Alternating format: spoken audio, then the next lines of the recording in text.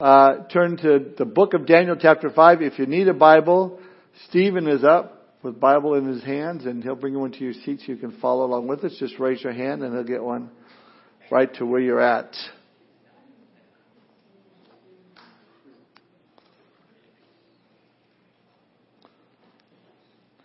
Daniel chapter 5 tonight.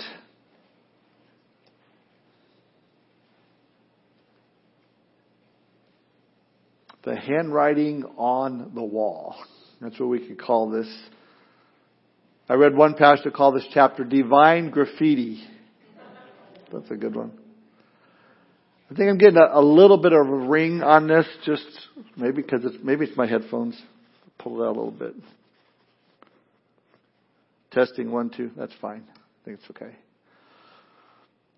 You know, the phrase handwriting on the wall, it means whoever has the handwriting it's meant for is about to face a very, very difficult time. His or her life is about to be over. And I tell you this, Daniel chapter 5 is one of the stories, that unless it was in the Bible, you never would believe it. You just go, okay, no way. Really? Well, let's pray. Father, we thank you for this time tonight, Lord, this opportunity that we have to be able to open your word. And Lord, just to see you move in the miraculous and the supernatural, just to affect a person's life. We recognize, Lord, you do that all the time. Lord, we don't see it all the time, but you move supernaturally all the time for the good in our lives as believers. Lord, we also see you move in judgment as well. And Lord, just as we see tonight, Lord, in this chapter, Lord, we pray that you just give us just hearts to understand your heart, Lord, just opportunity to see your word and apply your truth to our lives. We thank you for this time together. We commit it to you. In Jesus' name we pray. Amen.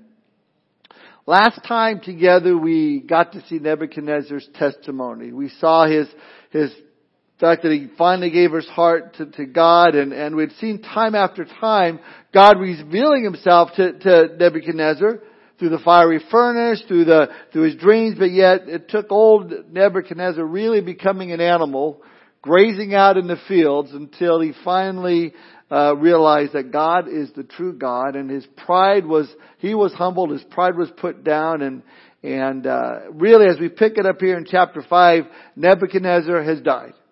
And we have advanced now 23 years really in time to see the final ruler of the Babylonian Empire. Look now at verse 1 of chapter 5. Belshazzar, the king, made a great feast for 1,000 of his lords and drank wine in the presence of the 1,000. Now, Belshazzar was the son of Nabonidus, who had taken the throne after 6 years of unrest in Babylon. Now, Nabonidus, he was not a descendant of Nebuchadnezzar. However, he had married Nebuchadnezzar's daughter, therefore making their son Belshazzar Nebuchadnezzar's grandson. Nabonidus was the king of Babylon, the Babylonian Empire, and his son Belshazzar was the king of the city of Babylon. And throughout this text, Nebuchadnezzar is referred to as Belshazzar's father, but that's simply because the word for father is the same as grandfather. There's no difference. So, now what is interesting is that Nabonidus, Belshazzar's father, had been in a battle with the Medes and the Persians and what's called the Battle of Otis. And you know, what happens when dad's out of town? Well, when dad's out of town, what do? You throw a party. And look what happens. Verse 1 tells us that Belshazzar the king made a great feast. See, for the last 20 years or so, Babylon had been at war with the Medes and the Persians. For the previous 2 of those years, the city of Babylon, they'd been under siege. Yet despite the onslaught, Belshazzar felt that, hey, you know, we're invincible. Man, you can't break into our city. No one can stop us.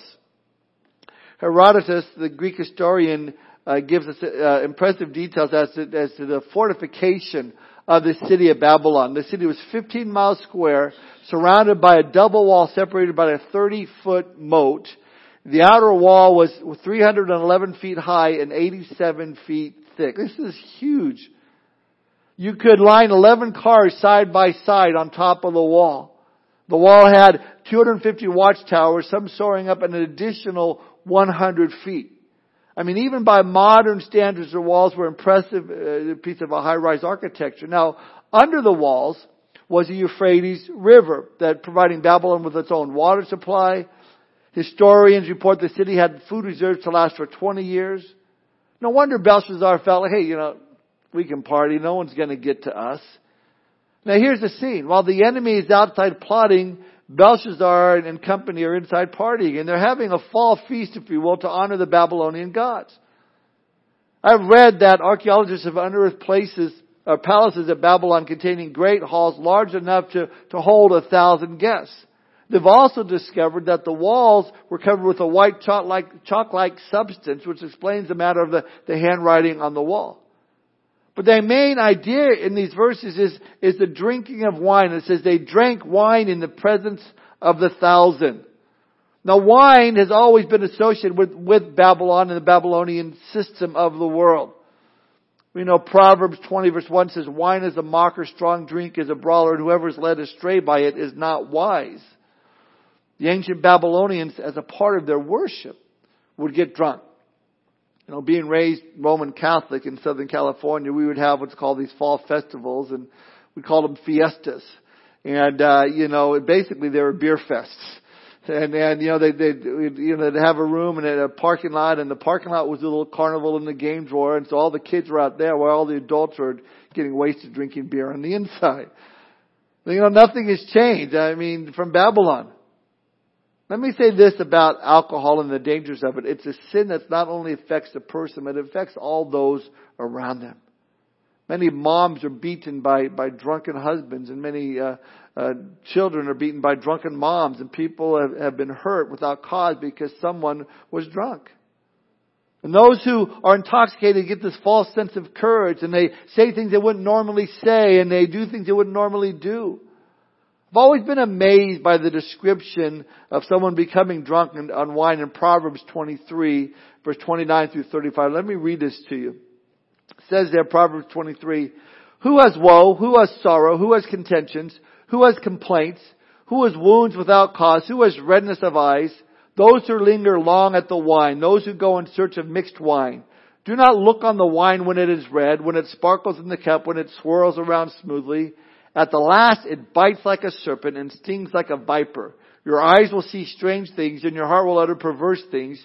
Yes, you will be like one who lies down in the midst of the sea, or like one who lies at the top of the mast, saying, they have struck me, but I was not hurt. They have beaten me, but I did not feel it. When shall I awake that I may seek another drink? And you read that and you go, that's exactly what happens to a person who gets drunk and what they do, and they're not themselves, and they're given this false sense of courage and nothing can harm them. Well, this is Belshazzar. He's drinking the wine and he's got this courage, and it's causing him to blaspheme the God of heaven. Look at verse 2. While he tasted the wine, Belshazzar gave the command to bring the gold and silver vessels which his father Nebuchadnezzar had taken from the temple, which had been in Jerusalem, that the king and his lords, his wives and his concubines might drink from them. This really, again, was a wrong time to be throwing a party. The city had been under attack, but again, through their pride, they felt like the fortress was impenetrable. And really, how so like people today, they think that their lives are secure and nothing can upset it. It's a false courage. Now this false courage of Belshazzar made him do something he would never do sober, defy the God of heaven. What a mistake. Look at verse 3. Then they brought the gold vessels that had been taken from the temple of the house of God, which had been in Jerusalem, and the king and his lords, his wives and his concubines drank from them. They drank wine and praised the gods of gold and silver, bronze and iron, wood and stone.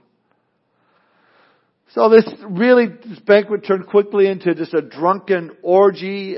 Most Oriental kings didn't drink in public, and their sexual antics were restricted to their harem. But here Belshazzar, he just lets it all go out the window.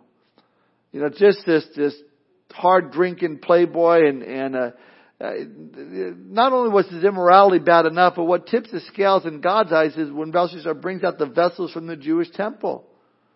You recall when Nebuchadnezzar conquered Jerusalem, he took the holy vessels from the temple to Babylon as trophies from his victory. The sacred saucers, the dedicated dishes, the consecrated cups, and God's law commanded that those utensils were used for the temple service and would be used for no other purpose but for the service of Yahweh. And Belshazzar knew that.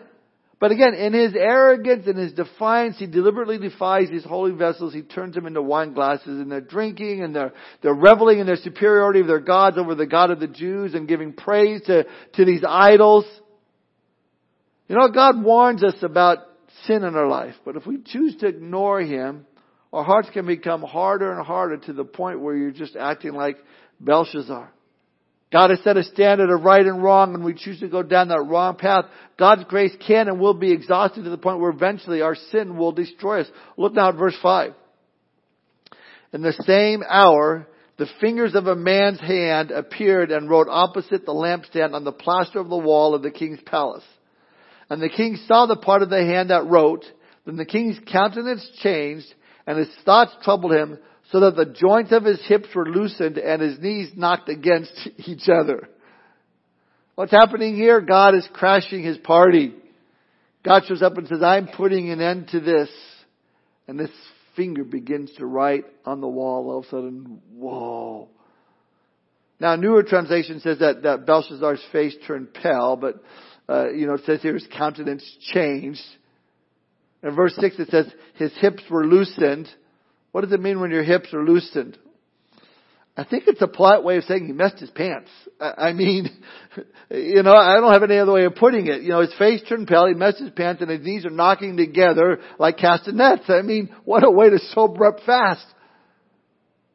But you see, God in His sovereign, again, has set a standard. He alone declares the difference between right and wrong. And with that standard well established, He tells us if we continue to do those things that are wrong, He'll extend His outstretched arms to pull us away from them. But if we don't go, if we don't move, we're going to face the consequences. There will be consequences.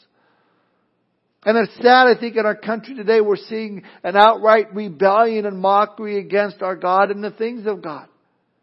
A nation that has become more divided, I think, than any other time in history. And it's not a race issue. It's not a Democrat-Republican issue. It's a God issue. People don't want to have anything to do with the God of the Bible. And it amazes me today to see the audacity in mankind of being created by God, living on His planet, enjoying the breath that He provides.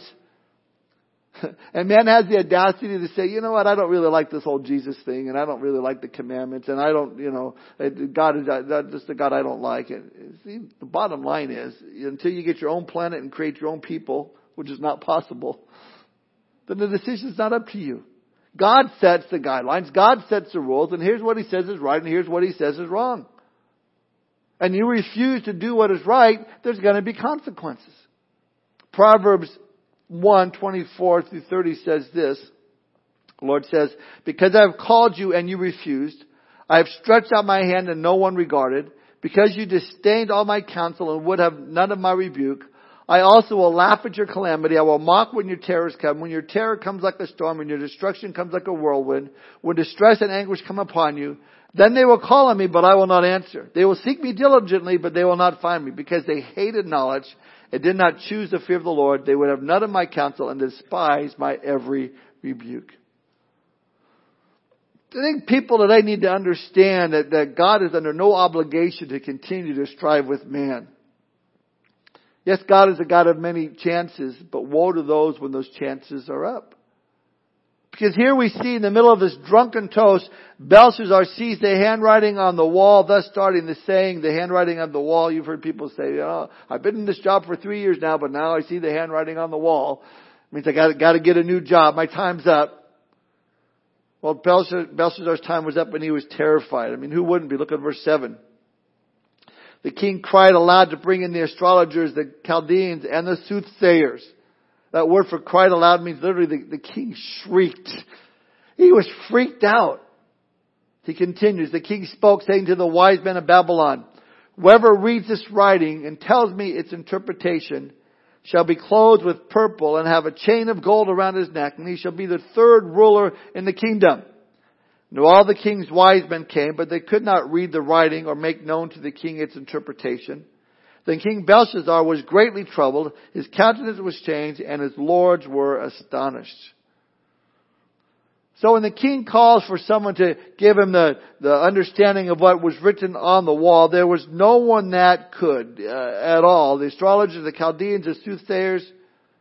It seems to me like these Babylonian wise men were pretty useless. I mean, Nebuchadnezzar called for them twice and they failed, and now they're 0 for 3. Verse 10. But the queen, because of the words of the king and his lords, came to the banquet hall. The queen spoke, saying, O king, live forever. Do not let your thoughts trouble you, nor let your countenance change. Now this queen here is the queen mother, probably his mother, perhaps even the widow of Nebuchadnezzar, his grandmother. But she says in verse 10, O king, live forever. She goes on in verse 11. There is a man in your kingdom, in whom the Spirit of the Holy God, and in the days of your grandfather, light and understanding and wisdom, like your wisdom of the gods, were found in him. And King Nebuchadnezzar, your father, the father of the king, made him chief of the magicians, astrologers, Chaldeans, and soothsayers. Inasmuch as an excellent spirit, knowledge, understanding, interpreting dreams, solving riddles, and explaining enigmas were found in this Daniel, whom the king named Belteshazzar. Now let Daniel be called, and he will give the interpretation. I want to make an interesting observation here. Notice there's this huge big celebration going on, this huge party with all these leaders coming in. Yeah, where was Daniel? He wasn't invited to the party. You know, when the world throws a party, usually the children of God are not invited. We don't fit in, and our values would just be a nuisance, to the world that wants to party. But man, let a marriage break up, or let cancer hit, or let the children get in trouble, or the career hit the rocks, and who do they call? Man, they call the Christian. Daniel wasn't invited to the party, but when God intervened and no one had the answer, suddenly Daniel is the man of the hour, the man the king wants to hear from. All that to say is you never know our influence upon other people until a crisis hits them. I mean, you may be stuck in an office or in a classroom or a factory or a neighborhood or a family gathering where you're the only Christian there. And maybe you feel overlooked and taken for granted and maybe even possibly harassed and ridiculed and misunderstood. Hang in there. Because God may be using all of that for a reason. He's setting you up to be used in a particular situation. I mean, that's what's happening here with Daniel. Look now at verse 13. Then Daniel was brought in before the king. The king spoke and said to Daniel, Are you that Daniel who was one of the captives from Judah, whom my father the king brought from Judah? I have heard of you, that the Spirit of God is in you, and that light and understanding and excellent wisdom are found in you. Now the wise men, the astrologers, have been brought in before me, that they should read this writing and make known to me its interpretation. But they could not give the interpretation of the thing. And I have heard of you that you can give interpretations and explain enigmas. Now if you could read the writing and make known to me its interpretation, you shall be clothed with purple and have a chain of gold around your neck and shall be the third ruler in the kingdom. Verse 17. Then Daniel answered and said before the king, I don't need your stinking money or anything you want to give me. No, he didn't say that. Paraphrase. He says, let your gifts be for yourself and give your rewards to another. Yet I will read the writing to the king and make known to him the interpretation. Daniel had no, desire, no interest in the rewards that the king would want to give him. Only what God had made known. He told the king, keep your gifts to yourself. Give them to somebody else. I don't care. I think Daniel is taking a little stronger stand than we might see at first glance. Because I think if there was someone else maybe in the same position, they might accept it. They might even justify it. Oh, you want to give me that? Well, you know what? If I'm ruling the kingdom, I'm the third guy in charge. I mean, think of all the things I could do with that money you're going to give me. Think of all the things I could do with that position I'm going to get. Man, this is a little bit of bribery there. Daniel makes no such justifications. I mean, he certainly could never be accused of greed or selfish ambition. Couldn't be accused of the love of money. We should be followers of his example, as the writer of Hebrews encourages us in Hebrews 13:5. Let your character be free from the love of money, being content with what you have. All through Daniel's life, he was a man of integrity. Well, then in verse 18, we read him giving Belshazzar the testimony of how God worked in the life of his grandfather Nebuchadnezzar. And this is really kind of building up, and he's kind of, giving Belshazzar the whole picture. He says in verse 18, O king, the Most High God gave Nebuchadnezzar your father a kingdom and majesty and glory and honor. And because of the majesty that he gave him, all peoples, nations, and languages trembled and feared before him. Whomever he wished, he executed. Whomever he wished, he kept alive. Whomever he wished, he set up. And whomever he wished, he put down. But when his heart was lifted up, and his spirit was hardened in pride, he was deposed from his kingly throne, and they took his glory from him. Then he was driven from the sons of man. His heart was made like the beast, and his dwelling was with the wild donkeys. They fed him with grass like oxen, and his body was wet with the dew of heaven, till he knew that the Most High God rules in the kingdom of men and appoints over it whomever he chooses. Just an overview of what God did with Nebuchadnezzar and how God dealt with the pride of Nebuchadnezzar and how God is using this. How Daniel really is saying, listen, I've seen this before. I've seen the path that you're on before. Same as your grandfather. And this is what happened to him. Now here's a key verse here in verse 22. Make a great topical message. Verse 22. But you, his son Belshazzar, have not humbled your heart, although you knew all of this. You knew all of this. You know the story. You know of Grandpa grazing in the field. You know of what's happened because of his pride. You know what he went through. Why would then you go down the same path of arrogance and pride? Putting yourself really above God, putting down God. I mean, why after all the knowing your grandfather went through would you do these same things? You know, he says, how do you know all these things and yet you do nothing about it? Doesn't that remind you of the question that Jesus asked in Luke 6:46? He says, why do you call me Lord, Lord, and not do the things which I say? Why do you call me Master and you're not doing what I ask you to do? I mean, you'd be better off not calling me Lord. See, this implies that we have this relationship with God, one in which when He asks us to do something, we are going to do it. Daniel says, here's the problem. You knew about these things and that you've done nothing about it. Someone once said the greatest sin in America is listening to sermons. Thought that was interesting. Not the lust of the eyes or the lust of the flesh or the pride of life, but listening to sermons. Why? Because we listen with our ears, but they never make it to our hearts. We talked about this last night at men's study a little bit. The man who buys every book ever written on the subject of running. How to have the right shoes, the right form, the right time to run, how to run with other people, how to run long distance. You know everything there is to know about running, and yet you've never run a day in your life and you have no plans to start running. Jesus said in John 13:17, if you know these things, blessed are you if you do them. I think that's a very easy sin for us to fall into. To know what the Bible says, to know what God is speaking to us, but then not let it sink in from the 18 inches from our heads to our hearts. James puts it this way in James 1:22-24 in the New Living Translation. But don't just listen to God's Word. You must do what it says. Otherwise you are only fooling yourselves. For if you listen to the Word and don't obey, it's like glancing at your face in a mirror. You see yourself, walk away and forget what you look like. Kind of look in the mirror and go, I think I'm okay. And you turn away. I don't know. Am I okay? Am I not okay? I don't know. And I think it's a great description for us when we don't learn from the mistakes of our past. Belshazzar definitely had not. And so Daniel rebukes the king for his arrogance against the Lord God. He goes on now, look at verse 23. He says, and you have lifted yourself up against the Lord of heaven. They have brought the vessels of his house before you, and you and your lords, your wives and your concubines have drunk wine from them. And you have praised the gods of silver and gold and bronze and iron, wood and stone, which do not see or hear or know. And the God who holds your breath in his hand and owns all your ways, you have not glorified. Wow. You have blown it, Belshazzar. And then he gives them the interpretation. Look at verse 24. Then the fingers of the hand were sent from him, and this writing was written. And this is the inscription that was written. Mene, mene, tekel, upharsin. This is the interpretation of each word. Mene, God has numbered your kingdom and finished it. Tekel, you have been weighed in the balances and found wanting. Perez, your kingdom has been divided and given to the Medes and the Persians. Daniel lets the king know that it was God who sent the message and what it said. I like what John Phillips says. Why could Daniel read the writing on the wall? Because it was his father's handwriting.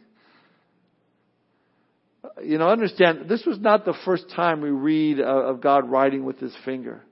First time we read of God writing with His fingers in Exodus chapter 8. God sends the plagues on the Egyptians because Pharaoh will not let the people go. And the first plague, that turns the Nile River, the life source into blood, and the fish died and it just stunk. And then the second plague of the frogs everywhere, and the third plague of lice. And I shared this on Sunday, the plagues were coming upon Egypt, and the magicians of Pharaoh, duplicated them. A pretty dumb thing to do. Oh yeah, well I can do this, and double trouble.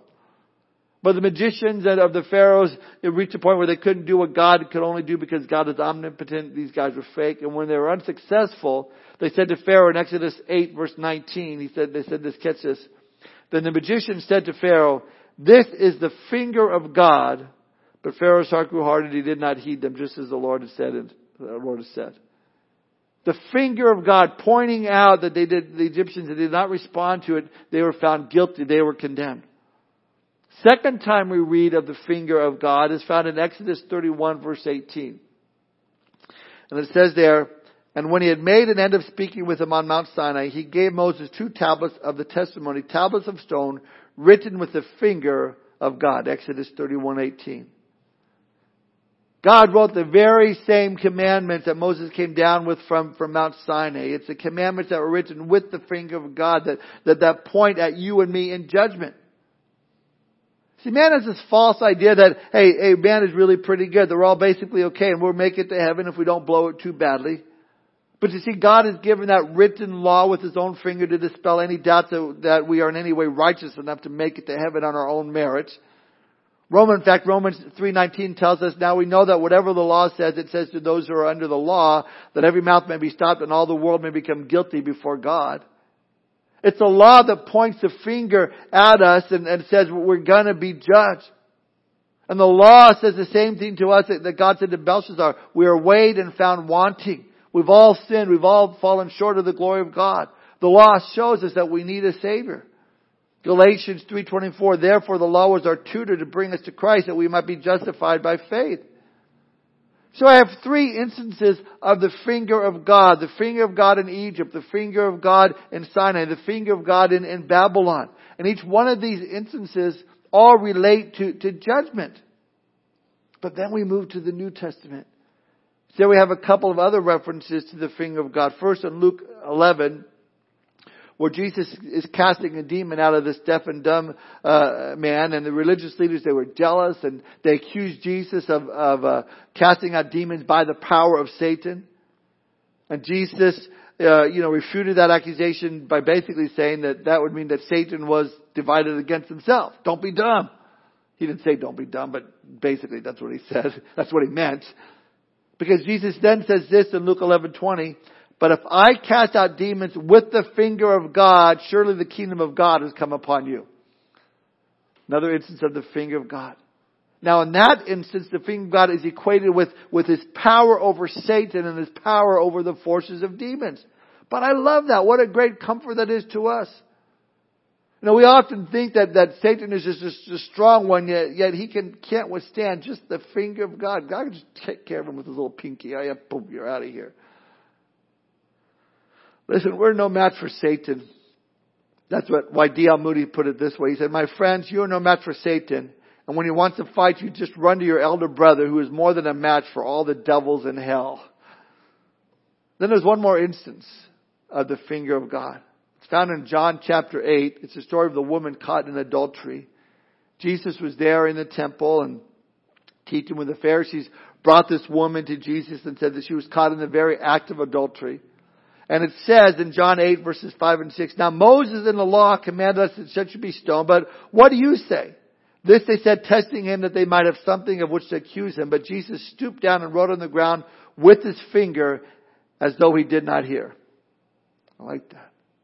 Here was the dilemma. If Jesus said stone her, he would no longer be seen as gracious and merciful to the common people who enjoyed being around him. But if he said let her go, then they would accuse him of being a lawbreaker and unholy. They thought they had him, but then Jesus didn't say a word. He just stooped down and wrote on the ground with his finger as though he did not hear. Why did Jesus write with his finger? Well, because He's God. It's the finger of God. Then verses 7 and 8 of John 8 we read, so when they continued asking him, he raised himself up and said to them, he who was without sin among you, let him throw a stone at her first. And again he stooped down and wrote on the ground. That doesn't say what Jesus wrote, but I'm using my, imagination, my, sanctified imagination. From the reaction, it would seem very possible that Jesus is writing the names of the men holding the rocks in their hands, holding the stones in their hands. And maybe right next to their names, he's placing an act that they did in violation against the law of God. Because we read in verse 9 of John chapter 8, then those who heard it, being convicted by their conscience, went out one by one, beginning with the oldest, even to the last. And Jesus was left alone, and the woman was standing in the midst. So they see, oh, that's my name. Oh, I gotta go. Look at the time. Next day, oh, that's mine. I gotta go. Oh, and then writing till no one's left except the woman. And Jesus looks at the woman in John 8, verse 10 and 11, and says, woman, where are those accusers of yours? Has no one condemned you? She said, no one, Lord. And Jesus said to her, neither do I condemn you. Go and sin no more. Jesus didn't deny her sin, but he didn't condemn her either. He exhorted her to go and sin no point. Here is my point. The finger of God through Moses showed judgment, but the finger of God through Jesus Christ shows grace. The finger of God through Moses, who represents the law and rules and religion, shows death, but the finger of God through Jesus represents grace and mercy and shows life. Well, here we have Daniel. He says the fingers are writing on the wall. They are the hand of God. And they're bringing judgment. Look at verse 25 again. And this is the inscription that was written, Mene, Mene, Tekel, Upharsin. And this is the interpretation of each word. And then Daniel gives the interpretation. There's a threefold message. He says, number one, Mene, Mene. It's not eeny, meeny, miny, mo. It's not, you're a Mene, Mene. No, Mene, it says God has numbered your kingdom and finished it. The whole, world is built on numbers. Every material substance is made of a certain amount of chemicals and minerals. Music is based on numbers. The life of each one of us is based on numbers. God was saying to this wicked king, your number's up. Your number's up. Moses said in Psalm 90 verse 12, teach us the number of days that we may apply our hearts to wisdom. Then the second message, Daniel says, Tekel, in verse 27, you've been weighed in the balances and found wanting. In other words, you've fallen short. I said this already, Romans 3:23, for all have sinned and fallen short of the glory of God. We've all been weighed in the balances and found wanting. Found wanting means found light. There isn't enough weight. Belshazzar's moral condition did not weigh enough. I said that, kind of mentioned this already. There are those who say, well, when we die, we get to heaven, God's going to pull out this big scale and all your good stuff is going to be on one side and all your bad stuff is going to be on the other. And you're just going to hope that all the good stuff is going to outweigh all the bad stuff, and God will say, okay, come on in. Well, you need to use this verse on them last time. Someone says that you've been weighted and found wanting. You've come up very, very short. It's only through what Jesus Christ has done for us that we can be found not wanting, not lacking. Then he says, number 3, Upharsin. But then says in verse 28, Perez, your kingdom has been divided and given to the Medes and the Persians. Now someone said, well, there's a contradiction here. No, Upharsin is the plural for Perez. And what did all this mean? Well, that God had counted the years and the days of the kingdom of Babylon, and they were about to end. They've been weighed. They've been found wanting. The kingdom was going to be divided. They're going to be conquered by the Medo-Persian Empire. So all this is said. Belshazzar is there. He's listening to it. He saw the writing. Now look at the way that he responds to this news. Not repentance like you would hope for. Not, what must I do to be saved? What must we do to keep the kingdom? Now look at verse 29. Then Belshazzar gave the command, and they clothed Daniel with purple and put a chain of gold around his neck and made a proclamation concerning him that he should be the third ruler in the kingdom. What? What about the judgment that is coming? What about the warning that he's giving to him? What about what's happening here? He was oblivious to it.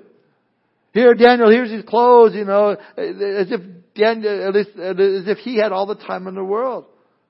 Dressing Daniel as if, he thinks he's going to live forever. He ignored the judgment that was to come. But that night of revelation soon became a night of condemnation. Even at that moment, The Medes and the Persians, they were preparing their attack. History tells us that Cyrus, the king of Persia, knew that Babylon had provisions stored up for at least 20 years. There'd be no way of conquering the city from the outside. They had to find a way to get in, but the walls were huge. So what do? Well, they knew that the Euphrates River provided Babylon with their water supply, actually running under the walls of the city and then through the city. So Cyrus did something brilliant. He commanded that his army be divided, one part at the wall where the river entered the city and the other division where the river exited. He then took that part of his army upstream and had them dig a canal and divert the river away. So when much of the river changed course, the division stationed at the walls of Babylon saw that the water level had dropped significantly enough to enable them to enter the city.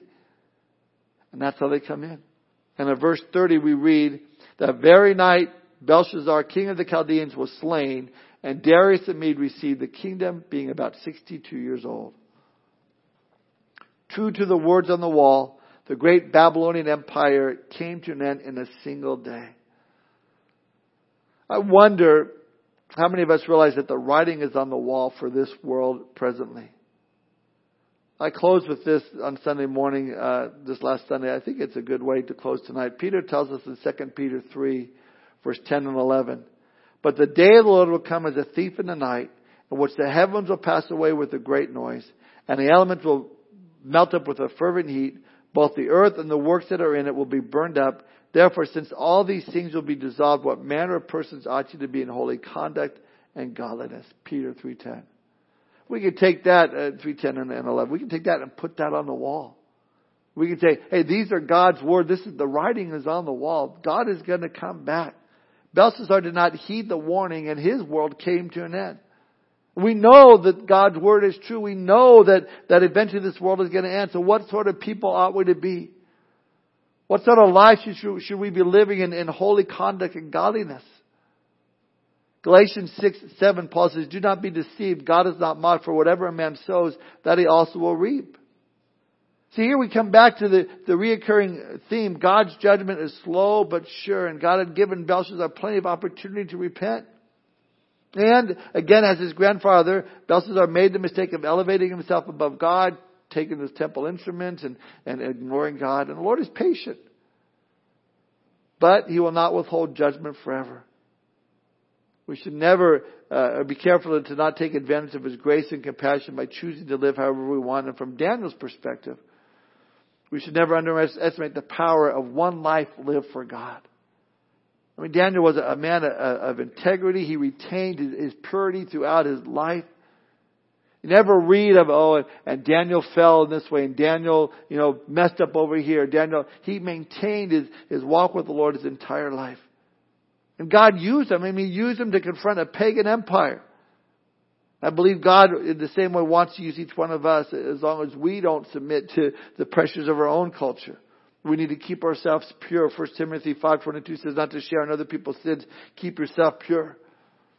We looked at this last night again at the men's study. We're talking about 1 Corinthians and how after Paul ministered and started that church there and things were going good and they expected the church to have an influence in the city around them. And what happened is the city influenced them. And there are all sorts of things that messed up. Why? Because they didn't stand true to the Word of God. And they weren't faithful. Pray that the Lord helps us to be faithful to God's Word. Let's pray. Lord, we thank You. Lord, Lord, we live in a time of grace. A time, Lord, as You said, there's no condemnation to those that are in Christ Jesus. Lord, Paul has written that in Romans. Lord, we understand that. We thank You, Lord, for the forgiveness of our sin. Lord, we thank You that it's not anything to do with our righteousness. Our righteousness is as filthy rags. If we had to stand before You, Lord, on our own, we've been found lacking.